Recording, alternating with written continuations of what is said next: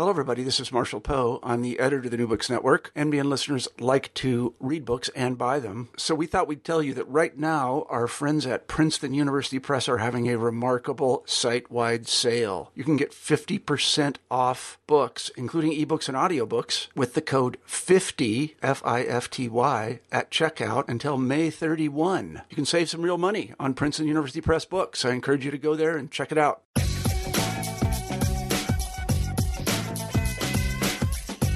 My name is Ian Drake, and this is New Books in Law podcast. I'm joined today by Timothy S. Huebner. He is the Irma O. Sternberg Professor of History at Rhodes College in Memphis, Tennessee. His previous books include The Southern Judicial Tradition, State Judges and Sectional Distinctiveness, 1790 to 1890, and The Taney Court, Justices, Rulings, and Legacy. Today, we're going to be discussing his latest book entitled Liberty and Union, The Civil War Era and American Constitutionalism. It's published by University Press of Kansas. And welcome, Tim Huebner, to New Books in Law podcast. Thank you, Ian. Why did you decide to write this book? There have been a lot of books, of course, about the Civil War. It's, aside from the American Revolution, everybody and their dog writes something about the Civil War. So what is it that inspired you to write such a sprawling one-volume history of the war and its constitutional aspects? Well, it's a good question, and anyone who sets out to write a big book on the Civil War, I think, ought to be able to justify it, as you say, because there are so many books about the war. And the word is that there are 16,000 books on Abraham Lincoln alone. So certainly I should be able to explain why this book and how it's different.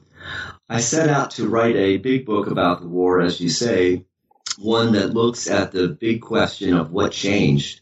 And I think that the only way to do that is to look at the antebellum era and carry it all the way through the period of Reconstruction. So I do cover a lot of ground. The book is very big and ambitious. It's about 450 pages of text. But what I'm trying to do is I'm trying to bring together the fields of Civil War history and constitutional history and the field of African American history. I'm trying to put scholars in dialogue who necessarily aren't always in dialogue with each other. And the way that I do that is through the theme of constitutionalism, which is the thread that really runs throughout the book from the antebellum era through Reconstruction. Okay, so explain what you mean by the word constitutionalism for our listeners in terms of what's the concept mean, and are there multiple definitions of it? Well, sure. I would think that there are many definitions of it. The way that I use that term in this book is by thinking about how 19th century Americans looked at politics through the lens of the founding. That is, that they were very interested in the legacy of the founders, meaning the Declaration of Independence and the U.S. Constitution, both. So I think about those two founding documents and the sort of constitutional values and founding era, principles that wove themselves really throughout 19th century politics. And I argue that there was such a thing as a culture of constitutionalism in the mid-19th century. Now, this might be a foreign concept now, because I would argue that now, in the early 21st century, we don't have a culture of constitutionalism. If you pick up the newspaper or if you listen to political speeches, you don't hear much about the U.S. Constitution. But in the middle of the 19th century, it was a very different time. It was a very different place. The past, as they say, is a foreign country. And in the middle of the 19th century, those who are holding positions of power and those who are not are frequently making reference to the Declaration of Independence and the Constitution. And so I argue that in the middle of the 19th century, Americans felt that they had a sort of constitutional inheritance that they had to take care of, and that they framed everything in the context of the founding. If we think about it, James Madison, the last living founder, dies in 1836. Well, 1836 is at a point where Abraham Lincoln, Jefferson Davis, and all the other major characters of the Civil War period are well into their lives. They're in their late 20s. They are starting to, soon, of course, they will be national figures. So they really had a very deep sense that they owed something to the founding generation. And so this is a culture that you're describing, which is not merely prevalent among the elite of American society, both North and South, but really is filtered throughout society, even for those who may not even be literate. And so this is really a popular constitutional culture, right? The popular culture of a type. It is. There have been many scholars who have written about popular constitutionalism, and I value what they've done, but I take issue with them in the sense that I think much of what has been written in the field of popular constitutionalism is aimed at making an argument that the people themselves ought to challenge the dominance of the courts, for example. And I don't think that's what popular constitutionalism means in the 19th century, and that's why I try to stay away from the term and try to focus on, once again, this notion of a constitutional culture, because I think it's so woven into the fabric of what people are thinking and how they're arguing over issues that they cannot escape it. And it is present in newspaper articles, in letters, in diaries, and if you look at the Civil War and if you look at the letters and diaries of soldiers, there are frequent references to the Constitution and the Declaration.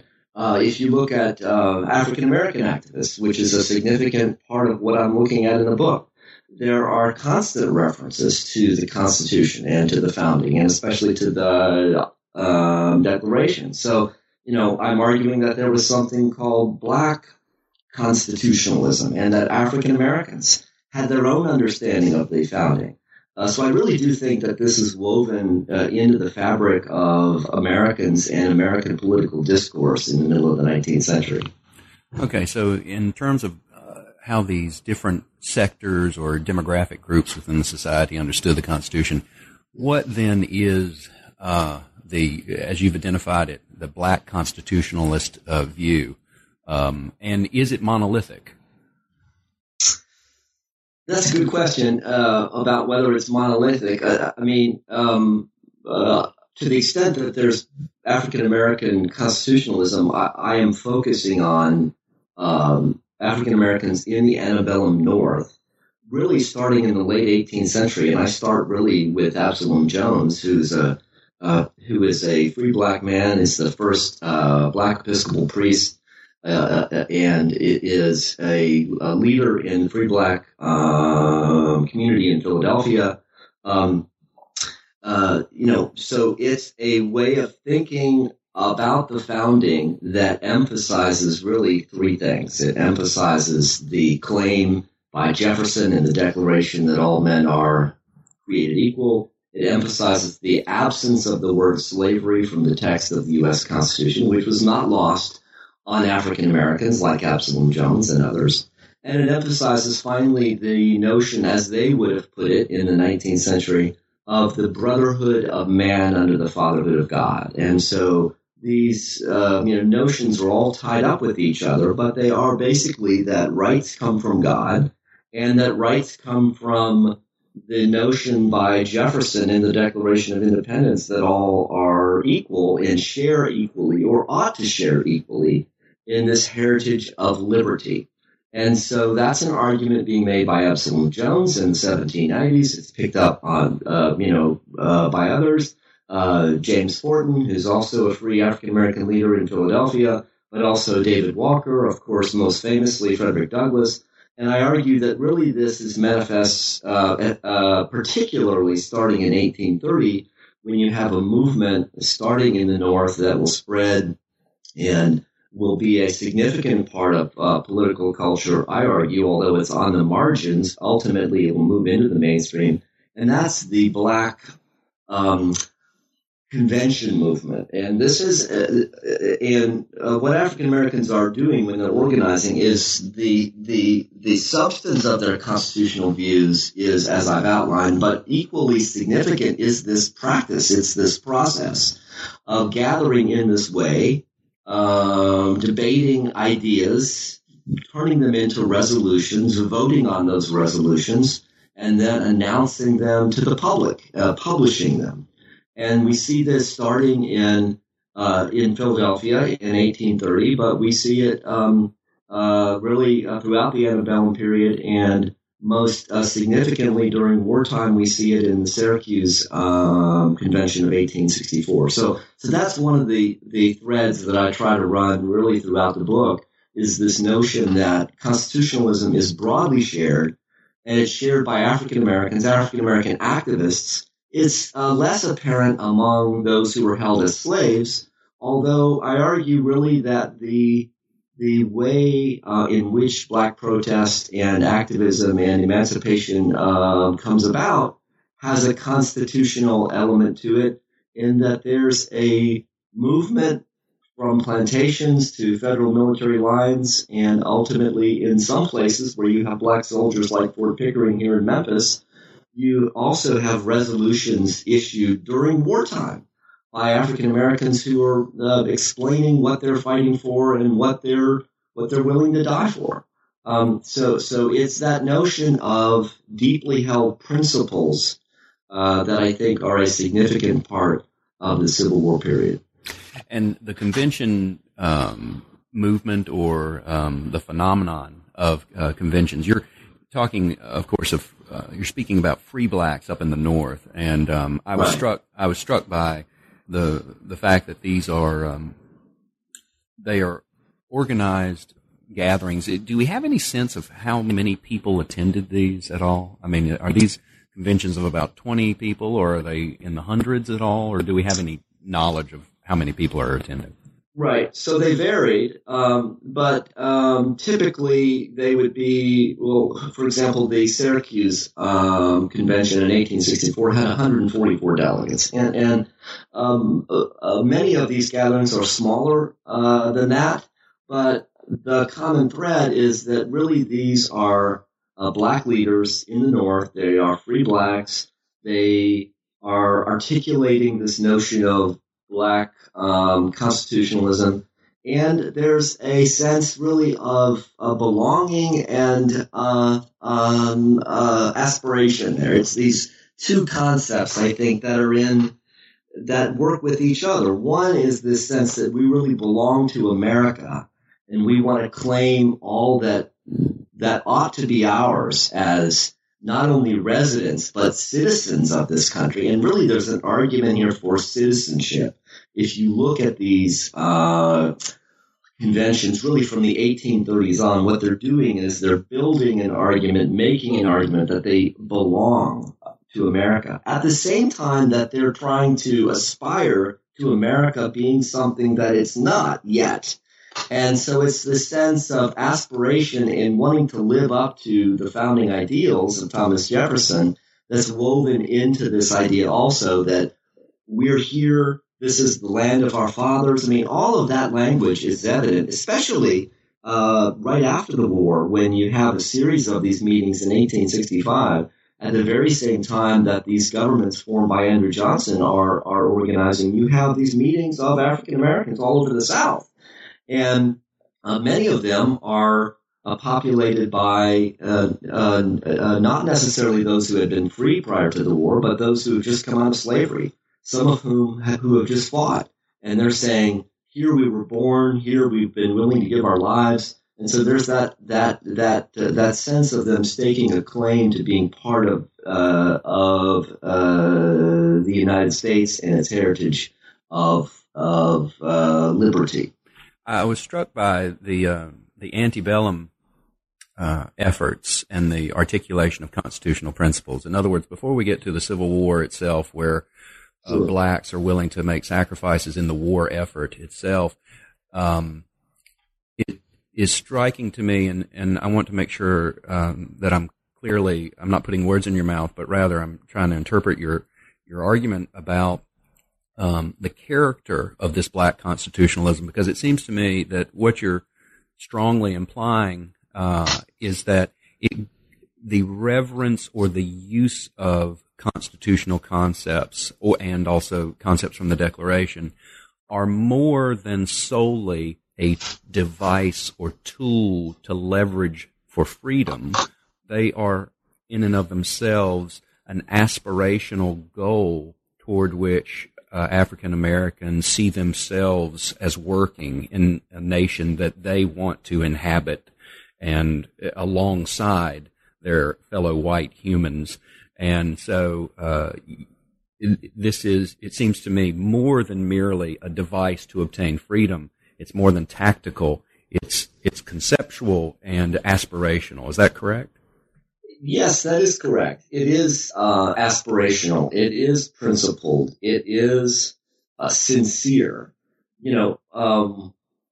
James McPherson made the point many years ago when he was writing about soldiers and their beliefs in why they fought for the Civil War, that there's kind of a disconnect, that when we read some of these letters and diaries written by Civil War soldiers, there's this enormous sense of love of country and patriotism and constitutionalism, and all of that is there. And he said, look, if we don't understand that because that doesn't resonate with us, that's our problem and not theirs. And it just points out the fact that this is a different time and it's a different culture. And so, yes, I am arguing that African Americans really believed in these ideas that they're putting forth. Now, that's not to say that they didn't also understand that it was a very effective strategy. Sure. But I don't think those things are in conflict with each other. I think it can be a very effective strategy in a way that burning the U.S. Constitution, for example, is not a very good strategy. At the same time that they really, really believe in it. And I'm most struck by the statement by Frederick Douglass after Dred Scott.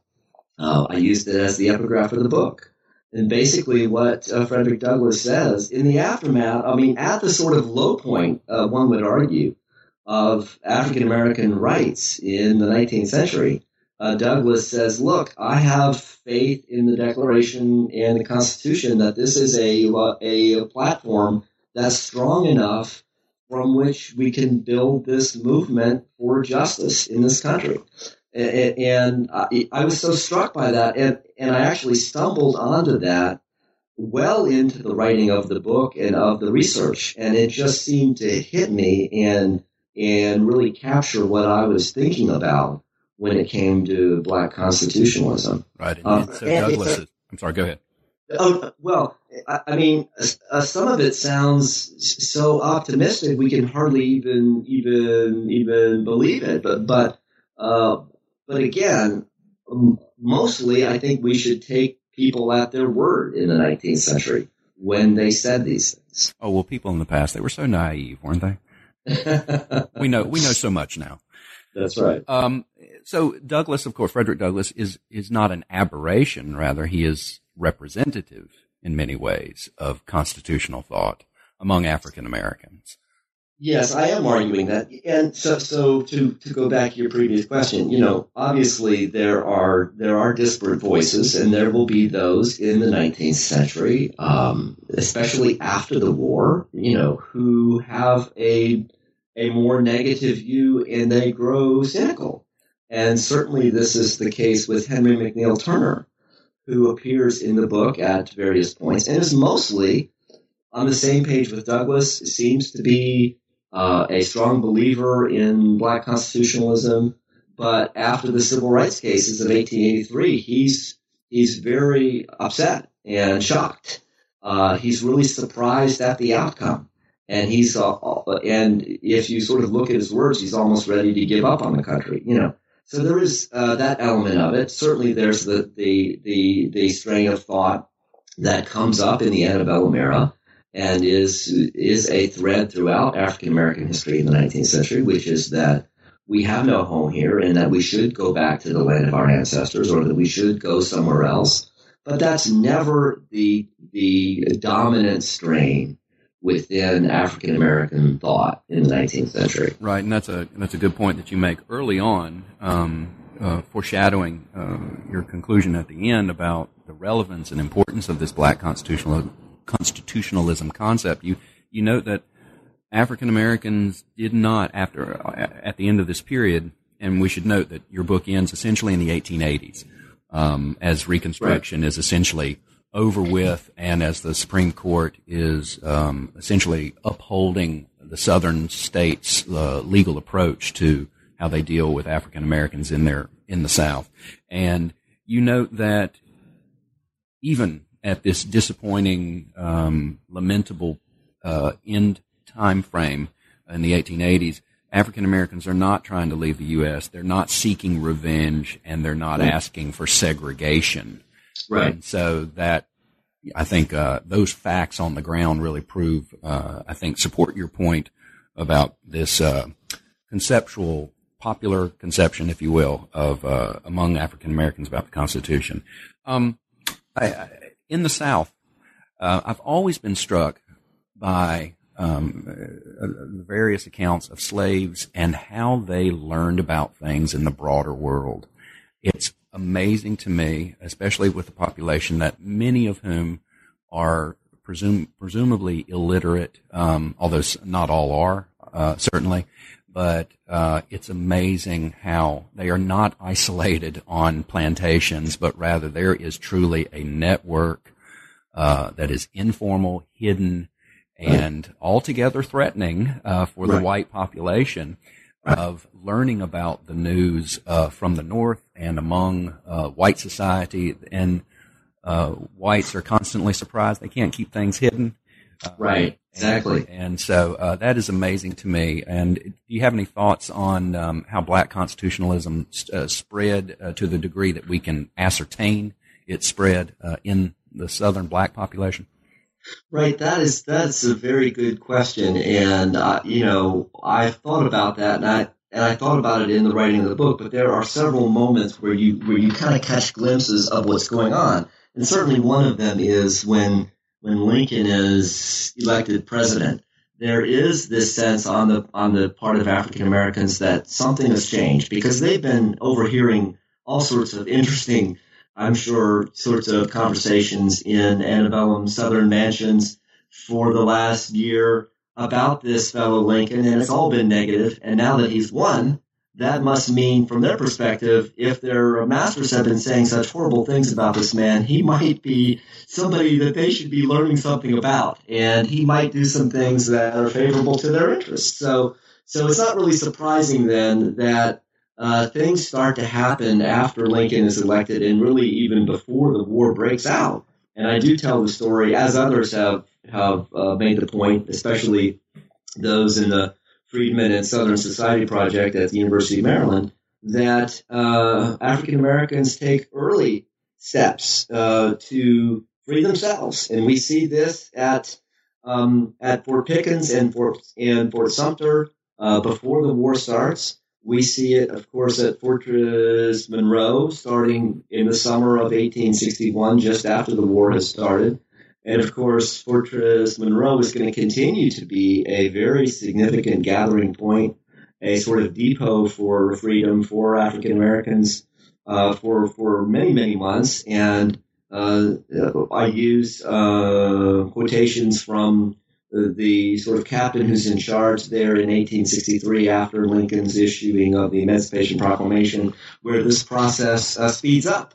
And more and more African Americans are starting to make their way to forts like that one. So certainly we see evidence of that. And then part of what I tried to do in the military chapters in the middle of the book was to show that where the Federal Army was, and especially where the Federal Army was successful, there would be African Americans fleeing to the Federal Army in those places. And so the story that I tell of the military conflict in chapters 4 and 5 is punctuated with these various moments, whether it's in Louisiana, whether it's in Mississippi, whether it's in Virginia, of African Americans taking matters into their own hands. That is, in a sense, an expression of constitutionalism. It doesn't have the content or the sort of articulate expression that you see from activists who are gathering and issuing resolutions, but there is a realization here that the war means something and that people are fighting for principles. And one of those principles, from the perspective of African Americans held as slaves, is freedom. And if freedom is going to come to me if I flee to Memphis after it's occupied by Union forces in June of 1862, then that's what slaves do, and they do in very, very significant numbers, starting after that time. So all that is simply to say, yeah, it's much harder to try to describe black constitutionalism among the slave population, but I think that there are elements of that there that, as you say, filter down through politics and through how African Americans understood what was going on around them. So before we get to the war itself, we have this standard litany of events which must be addressed.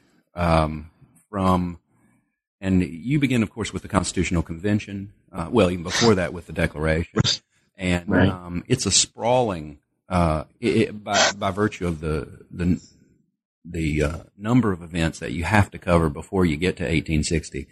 There are these seminal political events, and they punctuate.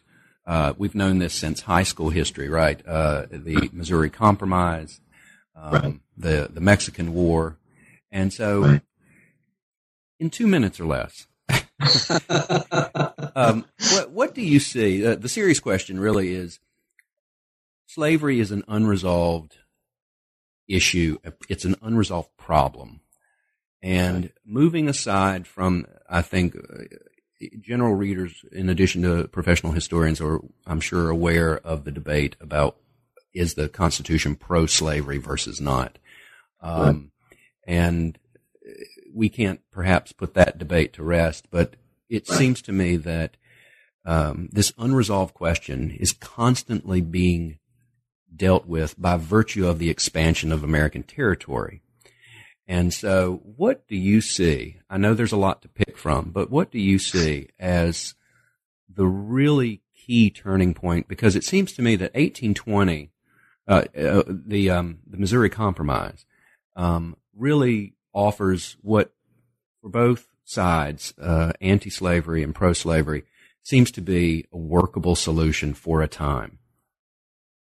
But what really puts that to rest? In other words, what challenges that ultimately? Yeah, that's a great question. So I try in the first 3 chapters of the book to set up the causes of the Civil War and the sectional conflict as it is taking shape, really, as you say, from the writing of the Constitution on, by looking at the 2 unresolved issues of 1787, slavery and sovereignty. The sovereignty being the relationship between the national government and the states, federalism. And so, but I end up spending more time on the slavery question because I think that the sovereignty issue only makes sense understood through the lens of the slavery question. And I deal with slavery really in the context of what I call slaveholders' rights. And in this sense, what I'm arguing here in these early chapters is that Southerners came to this sort of conclusion, especially by Dred Scott. And Dred Scott might be the turning point in 1857. They came to the conclusion that they, as Southern slaveholders, possessed a bundle of rights. Clearly, one of those was to hold slaves in the southern states. Secondly, was to recapture fugitive slaves who escaped into the North.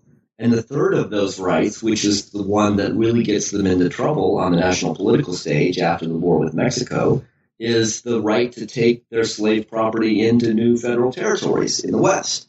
And that's the issue that really heats up the whole sectional political sort of debate. And arguably, there's pressure on the Supreme Court, and I'm not saying this. Other people have said this, based in the sources. Many political leaders and members of the Supreme Court thought that they ought to weigh in on this question of the extension of slavery in the West. And so Roger Taney and his colleagues in 1857 take a relatively unknown sort of case and turn it into a sort of vehicle for trying to resolve the deepest and most fundamental questions of the age in the late 1850s, which, once again, what were the rights of slaveholders under the U.S. Constitution?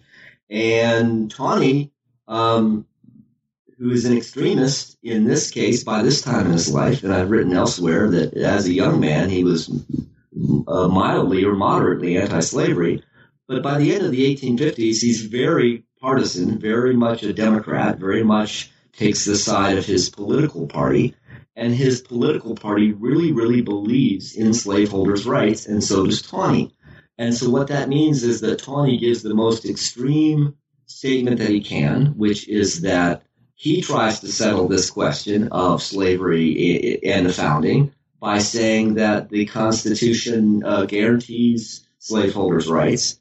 And when he does that, he eliminates the possibility for another compromise, going back to your question about 1820 and what that turning point is. So I think that when Tawney constitutionalizes all of this and crystallizes for white Southerners what they've been thinking for years anyway, which is now this is a constitutional right to hold slaves, not just in the South, not simply to reclaim them in the North, but now to take them into the West, and in Abraham Lincoln's mind, as he reads this, to take them into the North, right? And so by 1857, then there's this constitutionalization and this turning of the slavery question into a question of constitutional rights. And I think that's the turning point, in the sense that from that point on, it's going to be very difficult for any sectional compromise to take shape. Okay, so you have these formal institutions in the form of the court and Congress itself, but also there's, as we've discussed in the context of the African American population, but among the white population as well, both North and South, there is this popular debate about slavery, the morality of it, and I recall Lincoln, he meets Harriet Beecher Stowe at some point, and he tells her, "So you're the woman who wrote the book that started all this," right, or something to that effect. And so there is this popular debate that's beyond a constitutional debate. It's a moral debate. And so do you see constitutional concepts impacting the moral debate, or are they separate? People, in other words, today you could debate abortion, and there's the morality issue regarding abortion, but then there's the constitutional question of abortion, and in many ways you can analyze them separately as constitutional concepts, the legitimacy of it, etc., independent of the moral question. Was that the way it was treated in the 1840s and 50s, or is it mixed in, essentially? Yeah, this is one of the issues that I struggled with as I was writing those early chapters of the book, because there is this moral sort of debate going on, and we know that there are abolitionists really from the 1830s on. There is this sort of very morally focused abolitionist movement led by Garrison and others. And figuring out exactly the relationship between that whole moral debate and the constitutional debate is complicated. I think that if this is a moral question for anyone, it's a moral question for African Americans, even in a way that it's not for Garrison. Because what you see, as I said, from the start, from African Americans, is not only a sort of challenging of the institution of slavery, but even a challenging of the notion of racism, of white supremacy. And so all those things are tied up for African Americans in a way that they are not quite tied up in the same way even for the abolitionists. So that abolitionists are happy to question the morality of slavery. They are less likely to talk about what happens after slavery, whether African Americans can be citizens, whether they belong, whether they have full rights, whether they would have the right to vote. And abolitionists are all over the board on those questions, and mostly they don't want to talk about them. Mostly they want to focus on the slavery issue and how slavery is morally wrong. So part of what I'm getting at with black constitutionalism, and I don't say this explicitly in the book, but they're making a moral argument about human dignity and personhood that ultimately comes to the center of the national political debate during and after the war, but is not really at the heart of the constitutional debate, even for people like Abraham Lincoln, who in the debates with Stephen Douglas in 1858 always has to say to Douglas, now, I'm not saying that black people are equal to white people, or I'm not saying that blacks and whites ought to be able to intermarry, or I'm not even saying that blacks ought to be citizens in the state of Illinois. And we sometimes lose sight of that on the question of citizenship, Lincoln and Douglas were on the same page. So it is constitutional more than it is moral for Lincoln. Now, that is not to say that Lincoln isn't morally opposed to slavery. He is. But the question of what happens after you end slavery is not one that Lincoln ever really addresses till he has to confront it. And even then, we don't know fully how he would have answered that because, of course, he ended up dying in 1865. And so we move in. It's a good segue from Lincoln into the war itself. You, as you noted earlier, have two chapters that, in many ways, these are military history chapters, essentially, right? They're accounts of battles, their tactics, even. This is, in other words, the military conflict is not hovering in the background, but rather it's brought to the forefront of your account. This is a truncated, obviously, by virtue of the length that you've got to work with, but out of 450 some odd pages, you spend about 70 to 80 pages on the military conflict from day one to the end. And so why was that important in a constitutional history? Right.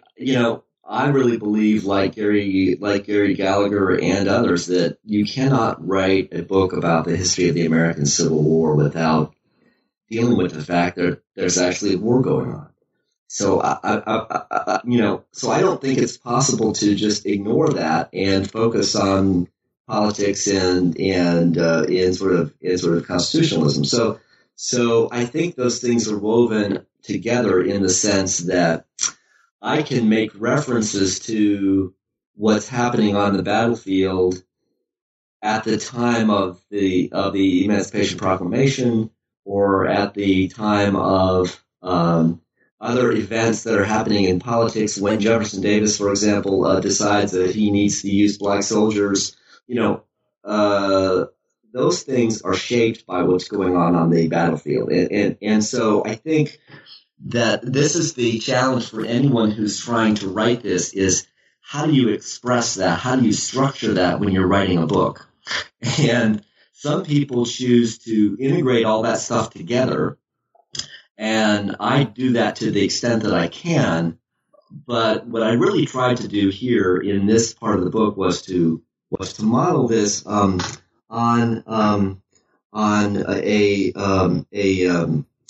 a previous study, American Iliad by Charles Rowland, who has a couple of military chapters, and then he deals in 3 or 4 other chapters with other things going on at the same time. I thought that was a good model in that I have 2 chapters that focus very specifically on military events, but they also try to accomplish 2 other purposes other than simply outlining what's going on in the war. One is to show that military leaders had political and constitutional principles. So really woven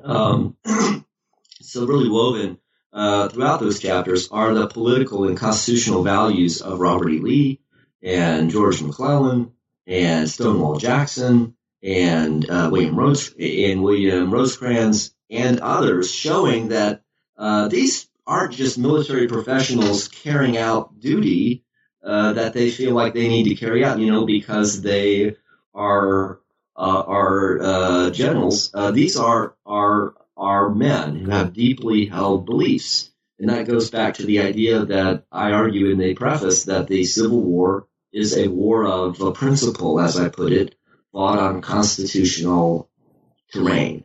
And so part of what I'm trying to show is that these military leaders have their own views of the U.S. Constitution. And the second thing that I'm trying to do in those chapters, in addition to outlining how things played out on the battlefield, is to show how this freedom movement on the part of African Americans comes about at these various points as federal victories on the battlefield take place. And then finally, as I've said, in a larger sense, what I'm trying to do is to explain then in subsequent chapters, in the chapter on Lincoln and Northern politics and government, or the chapter on Davis and what's going on in the South, I can make reference to these battles, and the reader knows what I'm talking about and can see how those things can be linked. So that's what I'm trying to do. And again, there's this great sort of divide between those who write Civil War history, who tend to focus on battles, and those who write about constitutional history or African American history, who don't want to focus on battles. And oftentimes, those of us who write about constitutional or political history will almost sort of scoff at those who write about battles. But again, I am honestly trying to bring these people in these fields together, in the sense that I'm trying to do all of that. Now, maybe that makes the book ambitious, and probably it is ambitious, but I think that one can't tell one story without telling the other story. Okay, and that's a good point you make, which is that often there's this, there's this divide where the political constitutional historians in some ways just ignore the military as if they're not really connected. But right. You do at some points expressly and sometimes implicitly you note not just the major figures of the war, but I was, for example, I was impressed with the implication that this guy, I can't remember his rank, Don Carlos Buell, and his refusal to do Lincoln's bidding in regard to pursuing a vanquished foe is in some ways perhaps a reflection of his what we could call constitutional or political view of the purposes of this conflict. And so it seems to me that that's where the what you're implying here, as you've just articulated, is the intersection between military conflict with political reality or political possibilities is when you as a commander have to decide what you're going to do on the battlefield. What is the purpose of this war? And how does it, quote unquote, end once you are seemingly victorious? Do you pursue them and rout them, as Lincoln, of course, wanted and was repeatedly frustrated with people not doing? Or do you essentially take what in some ways might have been seen, I guess, at the time as a Lincolnian view, wherein you say, okay, we've routed you, but now we're not going to press our victory upon you. You can go back home, and of course that cost them. That cost the North later when they released their prisoners, because these guys go right back into it. And so it seems to me that you're implying here that the way we manage war is a reflection. It's truly a reflection of the Clausewitzian view that this is politics. This is part of politics. Right, and Buell and McClellan are these two, as I sort of call them in the book, these two dithering Democratic generals that Lincoln is never really satisfied with, because they don't really share his view of the war. They don't share his view of emancipation. They don't really believe that the war is being fought for anything other than trying to restore the Union. And so that's the view of most Northerners in 1861. But by 1863, Lincoln has got a different agenda here. And he's emancipating slaves, and African Americans are are flocking to federal military lines, and so people like McClellan and Buell are not a part of the plan by that time. And so it's not really surprising then that he would turn to people like Grant and Sherman, although Sherman's interesting, and maybe we can talk about him. But Grant comes to accept Lincoln's view that the only way to win the war and really defeat the South and the rebellion, as they called it, was to end the cause of the rebellion, and that was slavery. And so really, Grant says, I was never an abolitionist, but I'm coming around to the idea that we really need to wipe out slavery. And then I argue in the end of the book that Grant is really a very significant proponent for African American rights after the war during his presidency. And in that sense, I take a somewhat more positive view of Grant than other scholars. Sherman is interesting because he really believes in hard war, and he really believes that you have to go after the enemy, which is the same view Grant has. But he's but he does not share Grant's view of African Americans' rights. He does think that slavery needs to end. He kind of comes around to that view because he believes that Southerners have forfeited their rights. And their rights as property holders under the U.S. Constitution. Once they have claimed to have left the Union, they can no longer, claim that those rights need to be protected by the federal government. So Sherman comes around, to the argument that slavery needs to end, but he doesn't really have much faith in African Americans as soldiers, and he's much less willing to kind of give ground when it comes to this question of rights. Now, we've just been discussing the northern end of this, but you devote a good portion of your analysis to constitutionalism from the southern perspective, the Confederate perspective, because they've got their own constitution that they ratify. And there is, of course, there's a great deal to touch upon here. And in our time remaining, in regard to the South, can you comment on the problems, political, constitutional problems beyond slavery? In other words, slavery is the reason for the South's the Confederacy's existence, of course, but what are the governance problems that are created?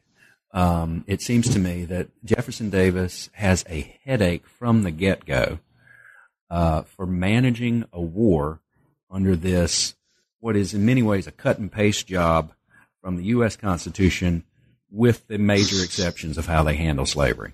So can you comment upon, I know it's I'm setting you up for, I'm trying to point you toward a particular direction here, but feel free to respond to this as you wish. But, what are these big problems that Davis and the other leaders have in the South?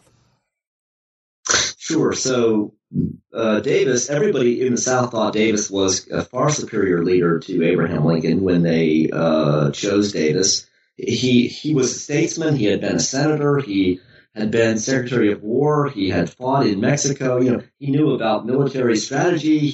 He would be effective in dealing with other countries and helping them to sort of to win foreign support. So everybody was optimistic at the time when Davis is sworn in, and there really is this sense in the South that he's going to lead them on to victory. Well, it was not to be. There were so many challenges and so many problems, and you point out the fact that one of them is that they have basically taken the entire U.S. Constitution. They have made a few changes on the question of slavery. They have written slaveholders' rights specifically into the text, but at the same time, they've also affirmed the sovereignty of each state in the preamble, and which harkens back to the Articles of Confederation, and they are sort of guided still by this code of honor, which I introduced early in the book, and that is present really throughout. So So you have the lack of a two-party structure where Davis would have his natural allies within his own party. You have this single party, which ultimately, even though you would think would lead to more unity, ends up leading to chaos because the opposition comes from all different sides, all different fronts. So you have wealthy planners who don't want to be taxed. You have those who are champions of state power, like Joseph Brown, who don't want federal soldiers from Georgia to have to fight in a larger Southern army. You have arguments about habeas corpus and individual rights. Then you have the sort of Southern Unionists who, from the Confederate point of view, are, dissenters who have to be dealt with in some way. So there's all this factionalism and this fracturing that's taking place almost from the start. The Confederacy does win a series of military victories, especially in the first 2 years in the Eastern Theater, and arguably that kind of sets the tone for sort of Confederate nationalism, because it's almost as if the entire Confederate nation is wrapped up in Robert E. Lee's army. And so long as Lee's army survives, then the Confederacy survives. And that's basically an argument that others have made. I'm thinking of Gary Gallagher's book about the Army of Northern Virginia that essentially makes this point that they are the symbol, really. And so that means that if that is the symbol, fine, but you still have to have a sort of governing structure that can work. And one of the problems that they had is they had written into their Constitution this idea that you couldn't tax in order to build roads and bridges and the things you need. Well, I mean, those are the things that you need if you're going to unify a nation and win a war. So the antebellum South's political opposition to internal improvements ends up affecting how they're able to wage the war. Now, for part of the war, they overlooked that, and Davis is able to get around that, but that still represents a sort of real opposition to using centralized authority in such a way as to interfere with state power. This is a one-party state. So that's, it's a one-party state. Right. And so those are issues really throughout. And so by the end of the war, by 1864, Davis is finally losing in the East. Lee is on the run by the spring of 1864. And even Lee is now saying to Davis, what we really need to do is we need to enlist African-American soldiers. We need to have slaves fight because the enemy has been able to use this population in opposition to us, and we don't have enough men, and we've got to do something. And so that, of course, creates a whole other set of problems, because then you've got all of those in the Deep South who really from the start thought that they were fighting to try to protect and preserve the institution of slavery. Now you have the possibility of some form of freedom for those who are willing to fight for the South. And of course, that doesn't ever actually come into being because it is too late. But that whole policy debate in early 1865 shows the extent of the chaos within the Confederacy by that time. Now, after the war, we have the Reconstruction period, wherein we have military occupation of portions of the South, and there's this ongoing question about how the Union is going to be reintegrated, or I should say the Confederate States are going to be readmitted and reintegrated into the Union. Ever since the beginning of the war, there have been the debate about how the South should be legally treated. In other words, what's the status of the South? Are they, the Lincoln view is that they're essentially still part of the Union, but they are not in their proper relationship to the Union. They are recalcitrant, they are rebellious, but they're not a separate state. But then again, it seems to me that they kind of pick and choose their theory in order to fit some of their actual military needs, which is they will treat them as a separate nation state, if it meets in accord with their objectives on the battlefield. Is that, in other words, is this consistent constitutional approach throughout the war period, or is it kind of a make it up as you go along approach? And maybe that's too pat and flippant a description, but it seems I've tried to articulate, these seemingly inconsistent approaches. What do you think about that? I think you're right. I think they're mostly making it up as they go along. It's very hard to be consistent on this question, and it's a question that doesn't disappear, whether the South had legally actually left the Union or whether they need to be treated under the laws of war as an enemy, as any other foreign warring power. And so this is a constitutional needle that needs to be threaded at many moments. And one of those is the Price cases in 1863, when the U.S. Supreme Court has to rule on whether Lincoln's blockade of the Confederacy is constitutional. And thankfully for Lincoln, by that time, this is 1863, he's been able to add some justices to the court who are sympathetic to Union policy. And what you see in the Price cases in 1863 is that the court basically gives Lincoln exactly what he needs, which is that there is not a sort of legal recognition of secession, and yet there's a recognition of the fact of war, which causes the court then to say that the blockade is constitutional. So that's sort of the first instance when this legal question of whether the South had actually left the Union has to be dealt with. That question is going to persist really throughout the rest of the 1860s after the war, and even arguably into the 1870s. It's going to shape how the ratification of the amendments has to happen. And it's interesting that this is a sort of question in the sense that the ratification of the 13th Amendment happens in such a way that those southern states are treated as full and equal members of the Union after the war in 1865. And yet, in order to achieve the ratification of the 14th Amendment, Congress feels the need to establish the Military Reconstruction Act of 1867 to call for the occupation of the southern states in order to make sure that ratification of the 14th Amendment happens. So changing political circumstances will sort of shape the rules. And so I think that is very much evidence that they're making it up as they go along.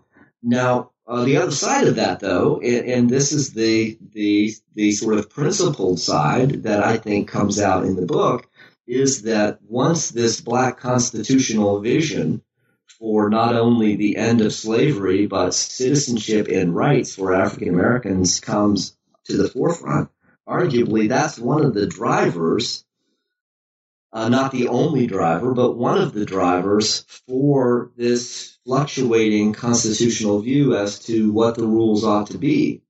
So in other words, there is this sense that whole debate over African American rights is going to play a significant role in the aftermath of the war.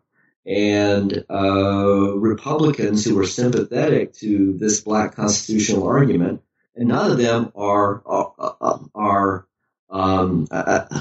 I should say there's never a point where all of them are fully sympathetic to it. It's always a question of how many at what point are sympathetic to the claims of African Americans as they're arguing for citizenship and full rights. But that is part of the moral imperative, going back to your previous sort of question, that lies at the heart of the constitutional situation after the war, which in many ways is going to have an effect on this fluctuating sort of answer to the question of whether the South has actually left the Union. In other words, that's the underlying principle, even if they're not necessarily being principled on the question of whether the South had ever actually left. And you mentioned rights.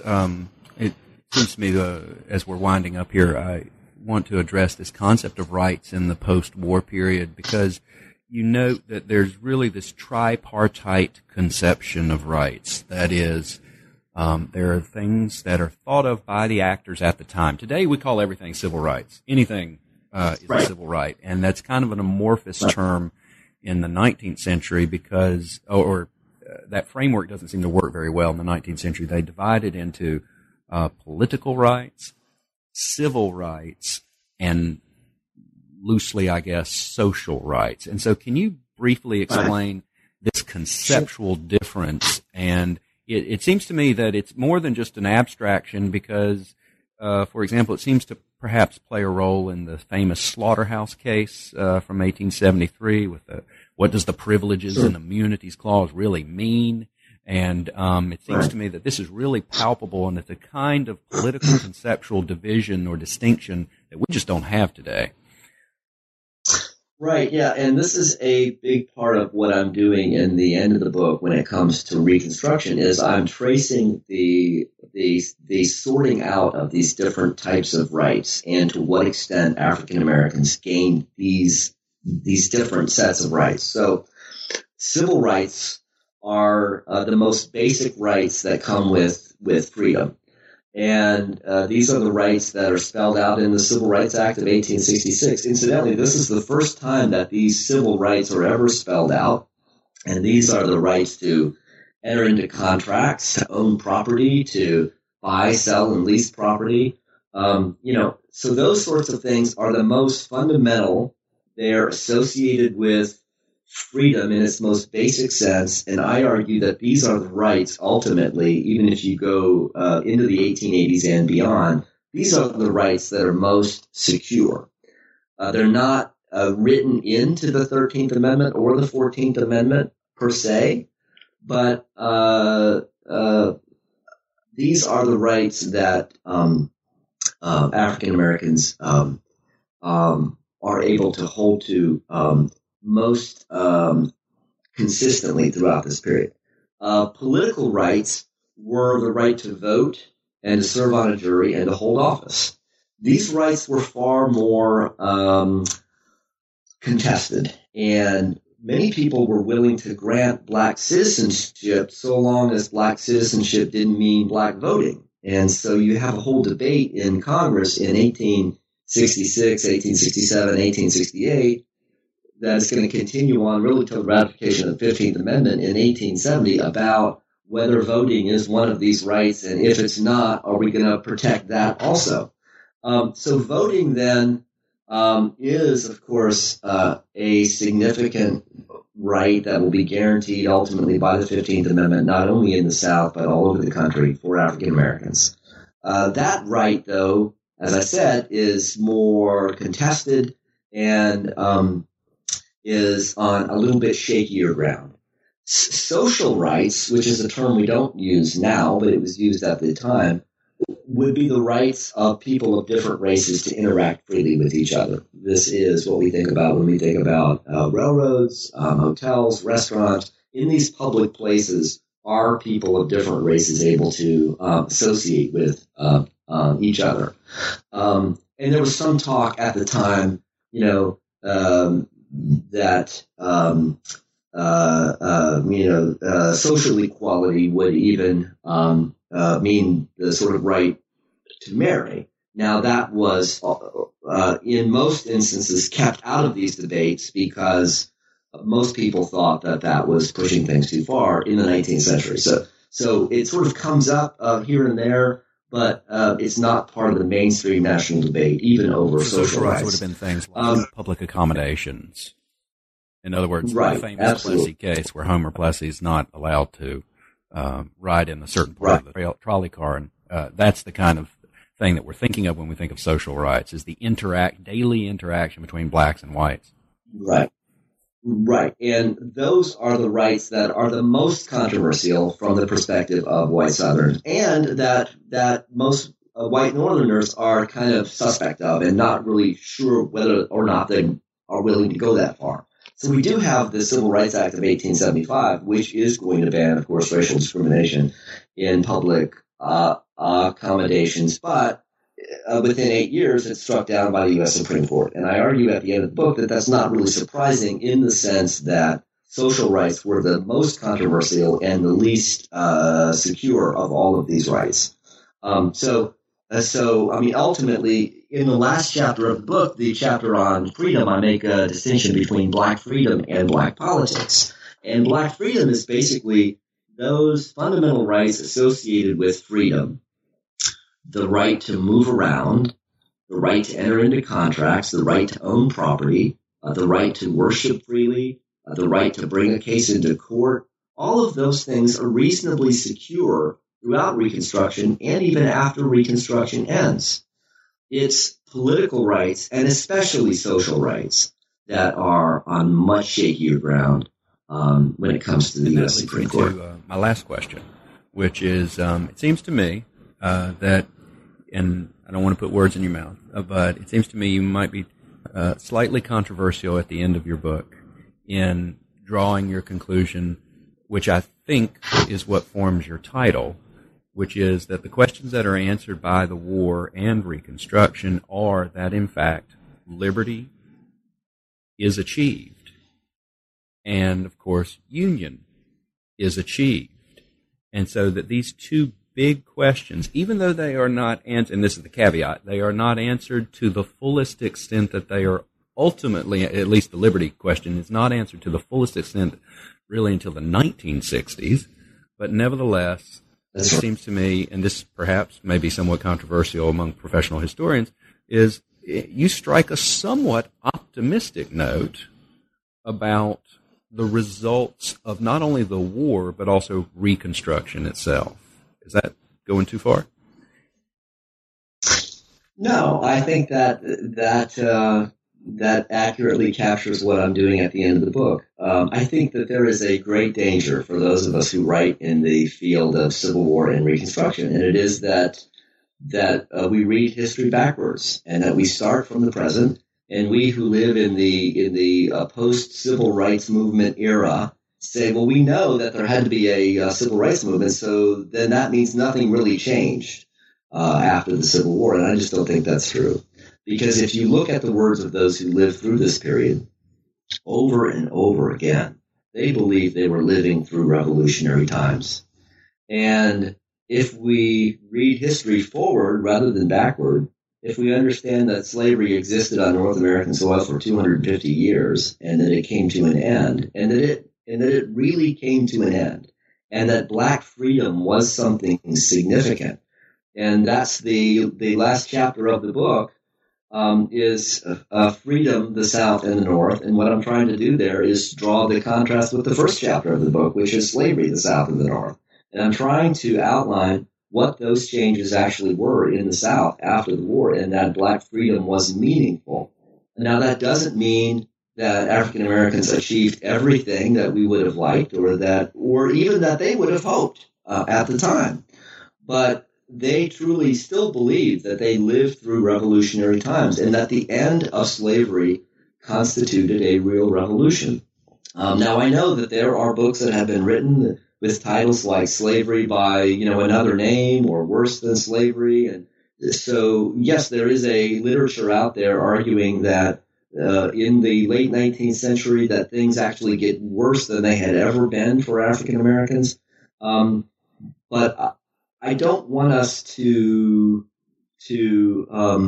overlook the contributions of those who lived through this period, and they essentially helped to bring about, I argue, a revolutionary change in America because they brought about the end of slavery. And if we discount that, then we're not taking seriously the words of those who lived through the Civil War period. The book is Liberty and Union, the Civil War Era, and American Constitutionalism. And the author has joined us today. Our guest has been Timothy S. Huebner. Thank you so much for joining us on New Books in Law. Well, thank you very much. It has been a pleasure.